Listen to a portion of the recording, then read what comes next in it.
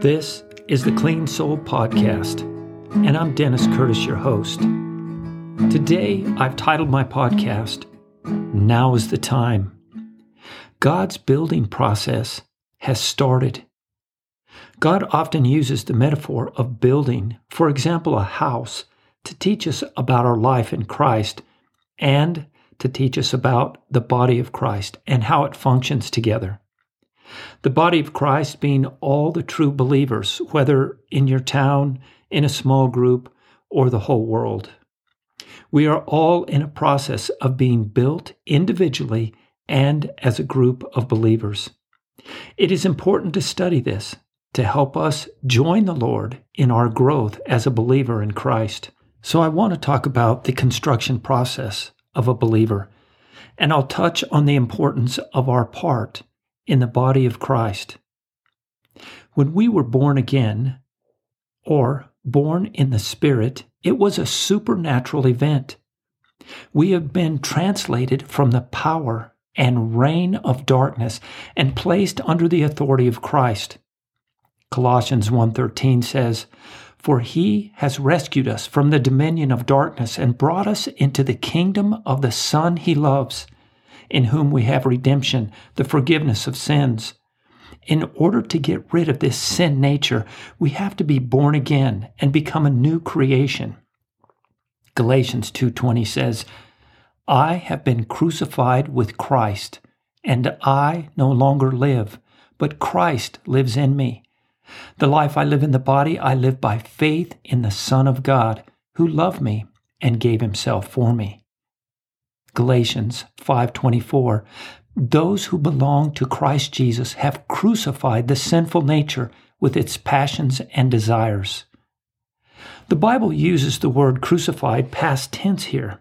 This is a brutal death. Just think about it for a minute. Jesus hanging on that cross. No mercy. The old man has to die. This to me sounds intimidating, but God has taken care of this for us. He crucified his Son for us, and through grace and mercy, he assigned Jesus to suffer for all of us. Romans 6:3-4. "Or don't you know that all of us who were baptized into Christ Jesus were baptized into his death? We were therefore buried with him through baptism into death, in order that just as Christ was raised from the dead through the glory of the Father, we too may live a new life." Again, this is a supernatural transaction. When we were born again, we become one with Christ, one with him in his death, one with him in his resurrection, one with him in his life. This new life is given to us by the presence and power of the Holy Spirit who lives inside of us. The Holy Spirit is the life of God in us. He is effective, no matter how we feel or what circumstances we might be in. He will be with us forever, giving us eternal life. Just a quick sidetrack. If you've not been born again, or are not sure that the Holy Spirit lives inside of you, you need this assurance. There are two main points here. Either you do not have the Holy Spirit living in you, or you do. For those who are not born again, that has to be your focus. Check out my podcast on important news. If you have been born again, but you're not sure that the Holy Spirit lives inside of you, it's Bible study time. Read the context of the scriptures that we've talked about and that I will point out. I've listed these in this podcast for the purpose of helping you. And learn what God has done for us. It is an important matter. It's not a matter of feeling, it's a matter of knowing what the Bible says and taking it by faith. The feelings will come later. Ephesians 1:13-14. "Having believed, you were marked in him with a seal, the promised Holy Spirit, who is a deposit guaranteeing our inheritance until the redemption of those who are God's possession." Romans 8:11. "And if the Spirit of him who raised Jesus from the dead is living in you, He who raised Christ from the dead will also give life to your mortal bodies through His Spirit who lives in you. What an inheritance! Jesus died in our place, and God supernaturally places our sin nature on the cross with Jesus, removing the power of sin from our life and giving us resurrected life. The catch is, we have to know this and choose day by day to live with this gift in our life. Matthew 7:24. Therefore, everyone who hears these words of mine and puts them into practice is like a wise man who built his house on the rock. You know the rest of the story. The rain came down, the winds blew, but that house stood in the storm. Of course, the opposite is true. If we ignore God's word and His commandments, our house or our life will crash. I've witnessed both sides of this parable in the lives of people close to me. I've read about people on both sides, and let me tell you, these words bring true, time after time. This truth becomes visible, especially as people age. Let's read some verses. Jude, verse 20. But you, dear friends, build yourself up in your most holy faith. Acts 20:32. Now I commit you to God and to the word of His grace, which can build you up and give you an inheritance along with all who are sanctified. Two main points here. Build yourselves. That means you have a part in this building process. Also, the Word of God has power for building your life in Christ. I've been in the construction and facility maintenance business for many years, and the most important part of a building is the foundation. You can have strong walls and a great roof, but if the foundation gives way, both the walls and the roof will give way. As in the parable, we are to build our life on the Word of God, a solid foundation. One of my brothers just built a house, and its foundation was on a rock. He had to carve out that rock in a mountainside in order to get the foundation laid. That will be a solid foundation for that house. Jesus, His teaching and authority has to be our solid rock foundation. 1 Corinthians 3:11 says, For no one can lay any foundation other than the one already laid, which is Jesus Christ. Matthew 16:15, Jesus is asking His disciples, Who do you say I am? Simon Peter answered, You are the Christ, the Son of the living God. This is really the key issue of the foundation of Jesus Christ. Jesus is the spoken of, the prophesied Messiah. Throughout the Old Testament, it was written about Him that He would come specifically in a specific ways. Many prophecies has He fulfilled. God would become a man. No other religion in the world acknowledges that Jesus is God in the flesh.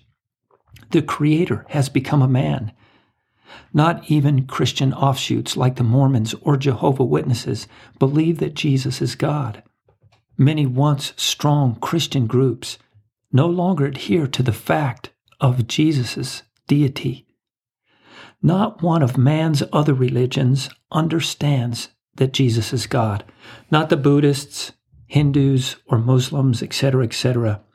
Some might say that He was a prophet or an excellent teacher or maybe a good man. But if our foundation is not secure, where do we stand? How long will our building last? Back to 1 Corinthians chapter 3 and verse 12. If any man's builds on this foundation with gold, silver, costly stones, wood, hay, or straw, his work will be shown for what it is, because the day will bring it to light. In this verse, The day signifies Christ's return and judgment of believers. Listen, remember what grace God has given us through Christ. Christ paid such a price. He was mocked, beaten almost to death, crucified by those he came to save. He had a purpose, to free us from the power of sin and give us a new eternal life with him. The price was paid, and then he rose from the dead. He has done it all, and this foundation is firm and steady. Now, we have to make some choices. With this great foundation laid right in front of us, how will we build on it? The Bible gives us some building blocks: gold, silver, or expensive stones, wood, hay, or straw, and tells us to prepare for a fiery judgment. I'm not talking about heaven or hell. That's already been decided and taken care of for us who are born again and living for Christ. Gold, silver, and precious stones, they don't burn and can go through a fiery judgment. Yet wood, hay, and straw will burn up, and we can suffer loss. I know a guy who lived in fear and enjoyed the pleasures of this world. As he grew older, the pleasures turned to addiction, and soon he was miserable.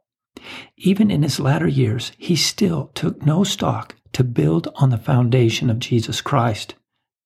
His last days were pitiful, full of pain, confusion. He finally surrendered to Christ just a couple of weeks before he met God. I was saddened by his wasted life, and though he turned to Christ, at the end, he had no time to build on the rock.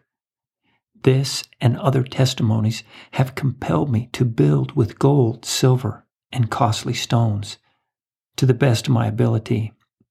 Gold, silver, and costly stones are a symbol of obedience to God. Therefore, we must know his word and listen for the voice of the Holy Spirit and the Holy Spirit's counsel and direction. So, there's another building going on. All believers are called the body of Christ. 1 Corinthians 12:12 says, "The body is a unit. Though all its parts are many, they form one body. So it is with Christ. For we were all baptized by one Spirit into one body, whether Jews or Greeks, slaves or free. And we were all given the one Spirit to drink." Ephesians 2:19 through 22.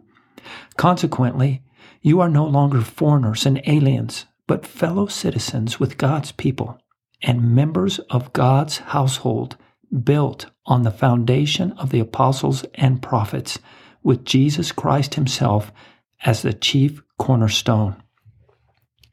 In him, the whole building is joined together and rises to become a holy temple in the Lord. And in him you too are being built together to become a dwelling in which God lives by his Spirit. God is busy.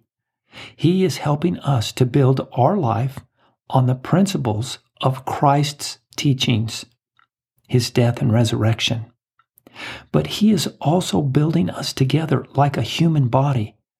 Many parts are working for the same goal, love and unity being our connectors. We are more than just blood relatives. We are spiritual relatives who will live together forever under the headship of Jesus Christ. We have the same Heavenly Father, Savior, and Holy Spirit dwelling in us. We have all been given the same salvation, heritage, and commands. We are all God's sheep. The Bible is full of the need for love and unity under the sovereignty of Christ. We are to consider others' needs more important than our own, to be wronged by our brother or sister in Christ before going to the world's court systems. This list goes on, and so does the building of the body of Christ. But we must join God in this building process, both personally and corporately. Many people are difficult to deal with. I understand that. There's going to be misunderstandings, and offenses will come. If we are mature Christians, we have to take up the task of helping and teaching the weak, younger Christians. This takes humility and the mind of Christ to assist in the building of the body of Christ. Let me review a couple of spiritual disciplines in no particular order. These disciplines have to be consistent to be effective, and for me, daily is a minimum. Number 1, read your Bible out loud whenever possible. Silently, if you can't read it out loud, because people are around you. Meditate on what the Bible is saying. In other words, don't just read it real quick like a textbook, but read it to understand it. Also, memorize small portions of Scripture. Number 2, prayer. Spend time in a quiet place and talk to God and listen for His leading. Romans 8 teaches us to be led by the Holy Spirit. This is important in 2 ways. If we are busy being led by the Holy Spirit, we will have less time to be tempted. And we can get God's direction for our decisions. Number 3, share your testimony and the gospel with other people in your sphere of influence. Listen, there's people around you who are not saved, and according to the Bible, they are going to a place without God. And there might be many reasons why they're going there. Ignorance, hardness of heart, misunderstanding, etc., etc. But it is our responsibility to reach out to them. Number 4, study the Bible. And this is different than just reading the Bible. There's some things that we just have to dig a little bit deeper to understand. Number 5, meet with other Christians on a corporate and on a small group level. This may mean that you need to join a Bible study, or maybe your church has a Sunday school class, something like this. These are just a few of the basic principles for building. Like gold, silver, and costly stones, these disciplines will help you build your life on the rock and join the Lord as He builds the body of Christ together. This has been the Clean Soul Podcast. I'm Dennis Curtis, your host. If you have any questions or comments, visit me at thecleansoul.org.